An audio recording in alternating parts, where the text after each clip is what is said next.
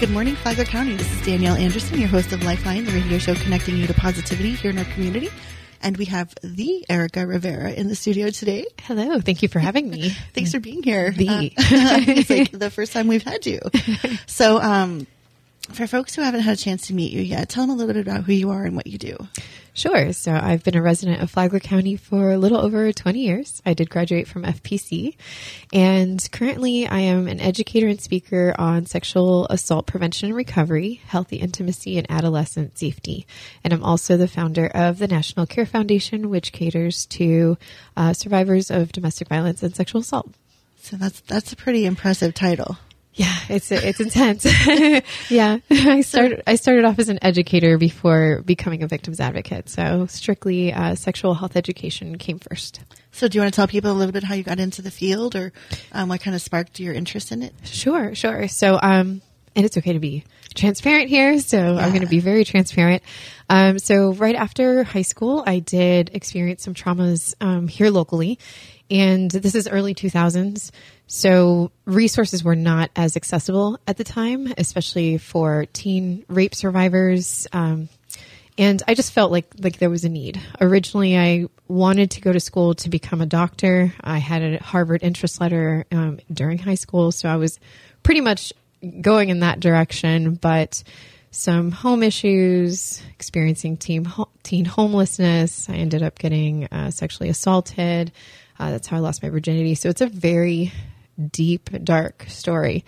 So as I got older, I was like, you know what, maybe the medical field isn't my calling. I feel like I need to do something more with what I have experienced, because I can't be the only one going through this, especially in what at the time I saw as a rural area. Right. So I decided to study sexual health. At the time, I felt like that was one of the main components for sexual assault prevention. So I didn't go right into victims advocacy. I didn't really know what that looked like, but I did know that there were programs out there to study sexual health education and at least talk about, STI prevention, unwanted pregnancies, how to avoid those things, and how to be safe, especially as a teenager. And consent, right? And consent information is so important. That's if anything, that's number one. I feel like kids should be taught consent, from a very early age. So that's my beginning. So that's where I started. I didn't actually become a victims advocate until a few years ago. So, and that's when I really was like, okay, there's got to be a way that I can provide more resources to our community, because there still is a need, and not just in Flagler, but even the surrounding counties. I feel like there's still a need. So that's where the National Care Foundation was born. CARE is actually an acronym for Center for Advocacy, Resources, and Equity. Oh, that's cool. Yeah. I was like, it's got to stand for something. Yes, it does.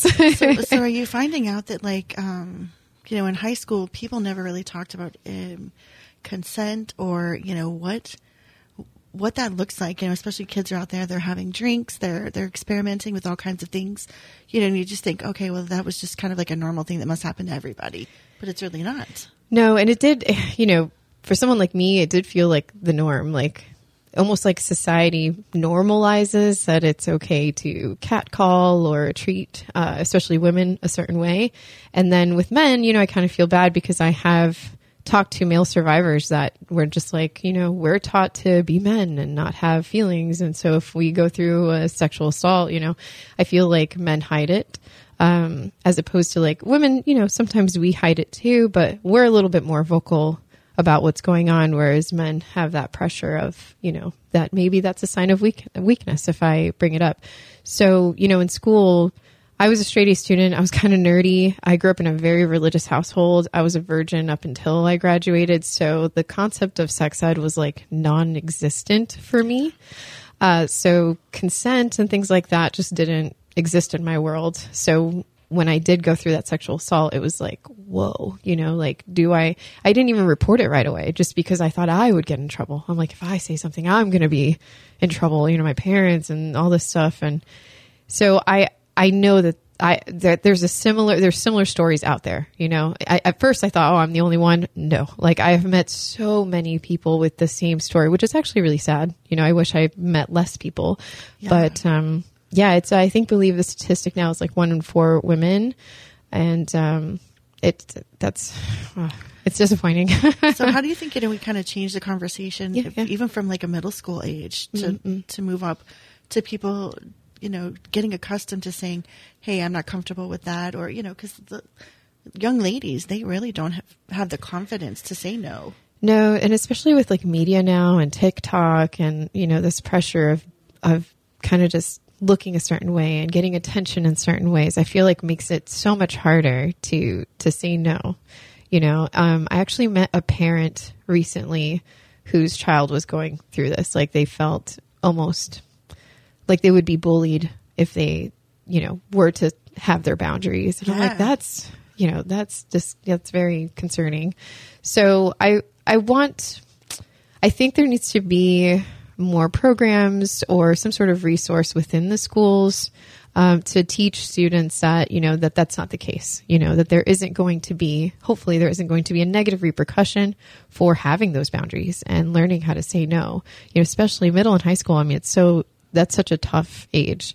I mean, I know we were both teenagers, so. Yeah, you see these girls now. I mean, some of them are, I know my daughter's told me, oh, this girl's a model and she has 1 million followers. I'm like, but you guys were in high school. And she's like, oh, but it's like that. And here's her Instagram. And you're like, yep, the Instagram model. Yeah. Yeah. Yep, that pressure doesn't make it any easier, especially because we don't know who's looking at those Instagram profiles. So when they call themselves Instagram models, it's not like they're a model, a model under an agency. They are just posting these pictures online, and the men that are probably messaging them, pretending to be their age, like there are stories like that, and there's pressure, like. There's girls that see that and they're like, oh, I want to be like her. I want that attention. And then now you're inviting negative attention. And really scary stuff. Yes. So absolutely. Do they ever give you an opportunity to go in the schools and talk to students? Or, back when we were, maybe they didn't in your school, but they would have in the auditorium, there would be a speaker who would come in and everybody would go and listen. Do you ever get to do that? I haven't really been able to do that. I did speak at a GED program here locally in Bunnell, which I believe was ages like 16 to 22. That was geared towards sexual assault, and it was really good. I would love to do more of that, especially in our public school system and our high schools, middle schools. I know that some people frown upon elementary school, but I think in elementary school we at least need consent information. And I'm not sure. I don't want to say that there is or isn't, but I'm not sure if there is in the schools here. I know that in the state of Florida, it's not required. So we're not required to have sex ed in school. We're not required to teach consent information. And any info that is out there doesn't have to be medically accurate, which, that's crazy to me. That's a little scary too. So I'm like, who's creating these curriculums? So it would be nice to have that permission to come in and talk to students. So, and even to share your story, and somebody can say, maybe you prevented that from happening to someone else. Yep. I'm always very transparent about my story. Because I know that that's what it's going to take for someone else to be transparent is hearing it from someone else saying, oh, okay, if she can be that open, then I should be able to as well. That's a big step though. Huge step. Huge. And for anyone listening who may have gone through something, like my phone line is always open. So even if, sometimes it's baby steps, is opening up to one person and maybe someone else and then using your story for positive impact, hopefully. And, I've noticed there are more people that start to share those stories. And then you hear somebody else say, my gosh, I need to talk about this. And then you're like, wow, you start to see the ripple effects. Oh yeah. And it feels like a weight's been lifted off your shoulders. Like I held it in for a very long time. Once I started to be more open, I'm like, oh, this is good. This is part of the healing process is getting it off your chest and knowing that you're not the only one. So okay. So talk a little bit about what you do with the sexual health stuff. Yeah, sure. Okay. We're just having like an open conversation today. Saturday morning. Get your coffee, guys. Okay, yep. Yeah, so there's several aspects to the sexual health education. One is definitely what we've been talking about, just bringing awareness to sexual health topics, especially, the school system. I'm very passionate about that. But I also work with adults. That's what I was going to say, with the grown-ups and sexual intimacy. That's got to be kind of tough for adults to talk about, right? Oh, yes, especially because I've met, it's a pride thing for some, you know, Yeah. they're like, oh, there's nothing wrong with me. I'm fine. And I'm like, well, Are you really having a good time? Are you really having a good time, or do we need to talk about this? But 9 times out of 10, when I speak with couples that may be having a disconnect in the bedroom, it's typically a communication issue. It's not normally like an anatomical thing or something physical. Usually it's a communication issue. And at times it does kind of go back to trauma. I've met people where, you know, I've been married to this person for a long time, but I haven't exactly been able to be intimate in this type of way because I went through XYZ and I still haven't opened up to him or her about it. And it's like, okay, we need to work on that. You know, there are, you know, especially with trauma, there are barriers sometimes that keep us from having that healthy intimacy with another person. So also I've met some of the older couples who may have grown up or gotten married in a time where sex was just for procreation, just for family planning, and that's it. Not realizing that you can have pleasure-based sexual relations. Like, that's okay. You can be intimate with your partner just because. I'm sure that's like an awakening for them, right? Oh, yes. Oh, yes. And then I feel, you know, I'm like, dang, like all these years. But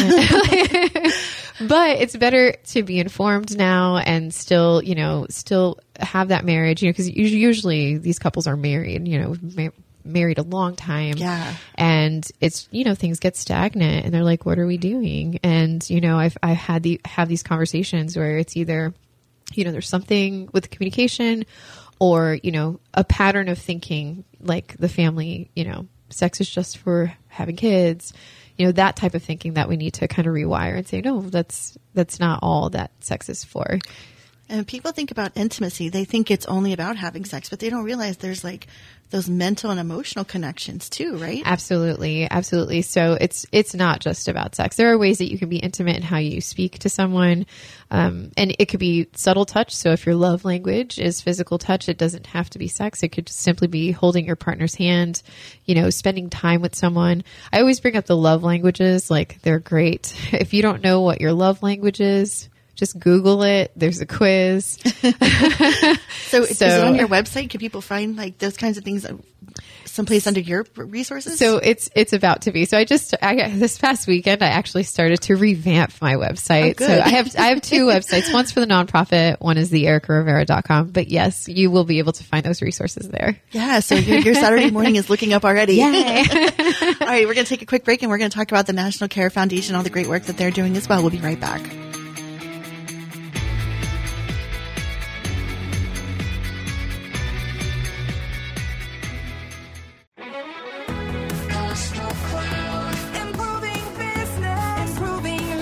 I'm really blessed to have the opportunity to work with their internship program.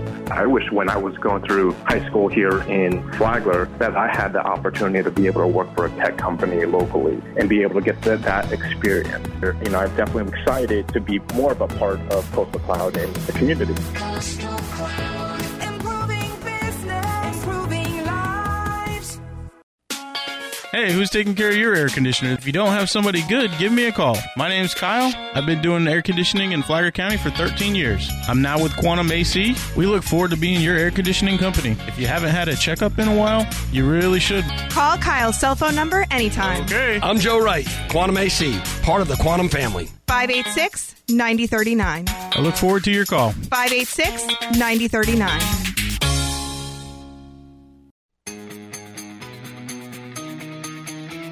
All right, welcome back. We are here with Miss Erica Rivera, and we're going to talk about the National Care Foundation. So tell us a little bit about what that does.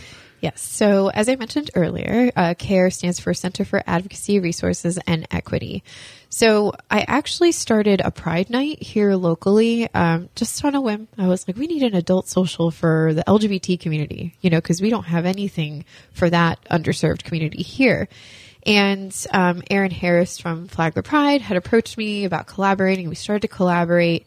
And I'm like, okay, you know, all this work I'm doing with sexual health education, you know, my background in victims advocacy, now I'm working with the LGBT community. I'm like, maybe a nonprofit is the way to go here. You know, those donations can really help cater to some of these underserved communities. And on my to-do list, I would like to tackle homelessness as well, but I have a lot on my plate already, but that is in the works. So all these things that I wanted to work on, and the National Care Foundation was born. So the first fundraiser we had was in April of 2022, and that was for Sexual Assault Awareness Month. And the funds went to a different nonprofit because I didn't have a 501c3 yet, and I wanted to support someone that was already active. And then by March of 2023, I became a 501c3 officially. So the April that just passed, we had our own fundraiser, and it was great. The response from our community was awesome. I didn't, I hate to say it, but I didn't expect that. I was like really, really worried. It's kind of come a long way. It is definitely, especially from when things happened to me so long ago versus now, seeing the support, seeing more people open to speaking about, these real issues that are happening. And, for lack of better words, people putting money where their mouth is. It was really great to see. And then I had the opportunity to speak at Elevate Daytona Beach. I spoke on sexual assault prevention and recovery, and now we're working on our upcoming fundraiser in October in honor of Domestic Violence Awareness Month. And 100% of, donations that come to CARE go towards the survivors of our community. And not just our survivors, but also outreach education to prevent these things from happening. So how do people, how is the organization able to work with people? Do you do like one-on-one direct, or what? I do actually. So I do work with survivors one-on-one. I also have a support group that meets every other week for trauma survivors, sexual assault or domestic. Usually they kind of overlap a little bit, so I haven't separated it yet. If we get bigger, I may, but right now it's every other Tuesday at Ripple Co-working in Flagler Beach. So there's support groups, there's one-on-one safety planning, for people who are either currently going through it, and then I work with survivors in providing resources for them. So if we have a survivor who's like, hey, I need to get out of my location because of this particular situation I'm in, I can provide, like, here are some shelters in the area. If someone needs mental health resources, if someone needs legal services having to do with what they are going through, then I try to provide them with those resources. So you've already got all that information instead of them having to go try to find it. Exactly. So I'm trying to make this a hub, like kind of a foundation that people can come to and just get all the resources needed in one place. And there have been times too where I will personally drive someone somewhere if they need a ride, because I also meet, a lot of survivors that, hey, I don't have a car right now, or, my abuser was kind of, took over everything, our finances, this, that, and the other. So I take the time to say, okay, well, I'll pick you up. I'll drive you where you need to go. Where's your Superwoman cape? So yeah. And, one day, we're obviously a new organization, but, one day it would be nice to have the funds to maybe have transportation, perhaps have an outreach center, things of that nature that people can actually physically go to. And it's nice that it doesn't seem like there's any competition, because like Family Life Center, everybody all works together, and you guys work together, and right. It's nice to see people collaborating. Yes. And that's how you're going to reach the most people, is by collaborating. So, obviously I don't have a shelter, so I have referred to the Family Life Center. If someone is out of our area, because that's happened, my phone has rang where it might be a survivor from St. Johns County, Volusia. Wow. I'll hook them up with Betty Griffin Center or, Beacon Center in Daytona. But yeah, it's really needed in this area. And I think, I call it the National Care Foundation because I do travel a lot. So I do speaking engagements in other places, not just Florida. And I was thinking if there could be an outreach center in each state, that would be amazing. But the outreach center, I'd probably put in a rural area because these big cities, they have a lot of resources. Yeah. And really my focus is to put this particular center in a place where you may not have any resources, because that's how I felt when, 2003, we didn't have a whole lot in Flagler County. And as a 17-year-old, I didn't know where to go. So, and that's what happens. And plus, so many people stay in the situations because they feel there is no opportunity to get out. Right. So So tell me a little about the fundraiser, because that's our big deal. Okay. So our next fundraiser is October 25th at 6 p.m. And it's actually at the Streamline Hotel in Daytona Beach. Which is so cool. I love it there. Yeah. So we're gonna have the rooftop to ourselves, which is amazing. So unlike Denim Day, which is our sexual assault awareness fundraiser every April, which is super casual at European Village, we wear jeans in solidarity with sexual assault victims. This one's going to be semi-formal. So it is a masquerade, being that Halloween's around the corner, and October's Domestic Violence Awareness Month. I kind of just put it together. I'm like, living behind the mask, so we'll have masks there for a donation. You're welcome to wear your own, of course, but we'll have some there for a donation. Semi-formal buffet is included. And of course, we're always looking for sponsors or local businesses that maybe want to donate towards our silent auction. And what the name of your thing is so true as far as domestic violence, because everybody thinks it's all perfect. No, but we are living behind a mask for sure.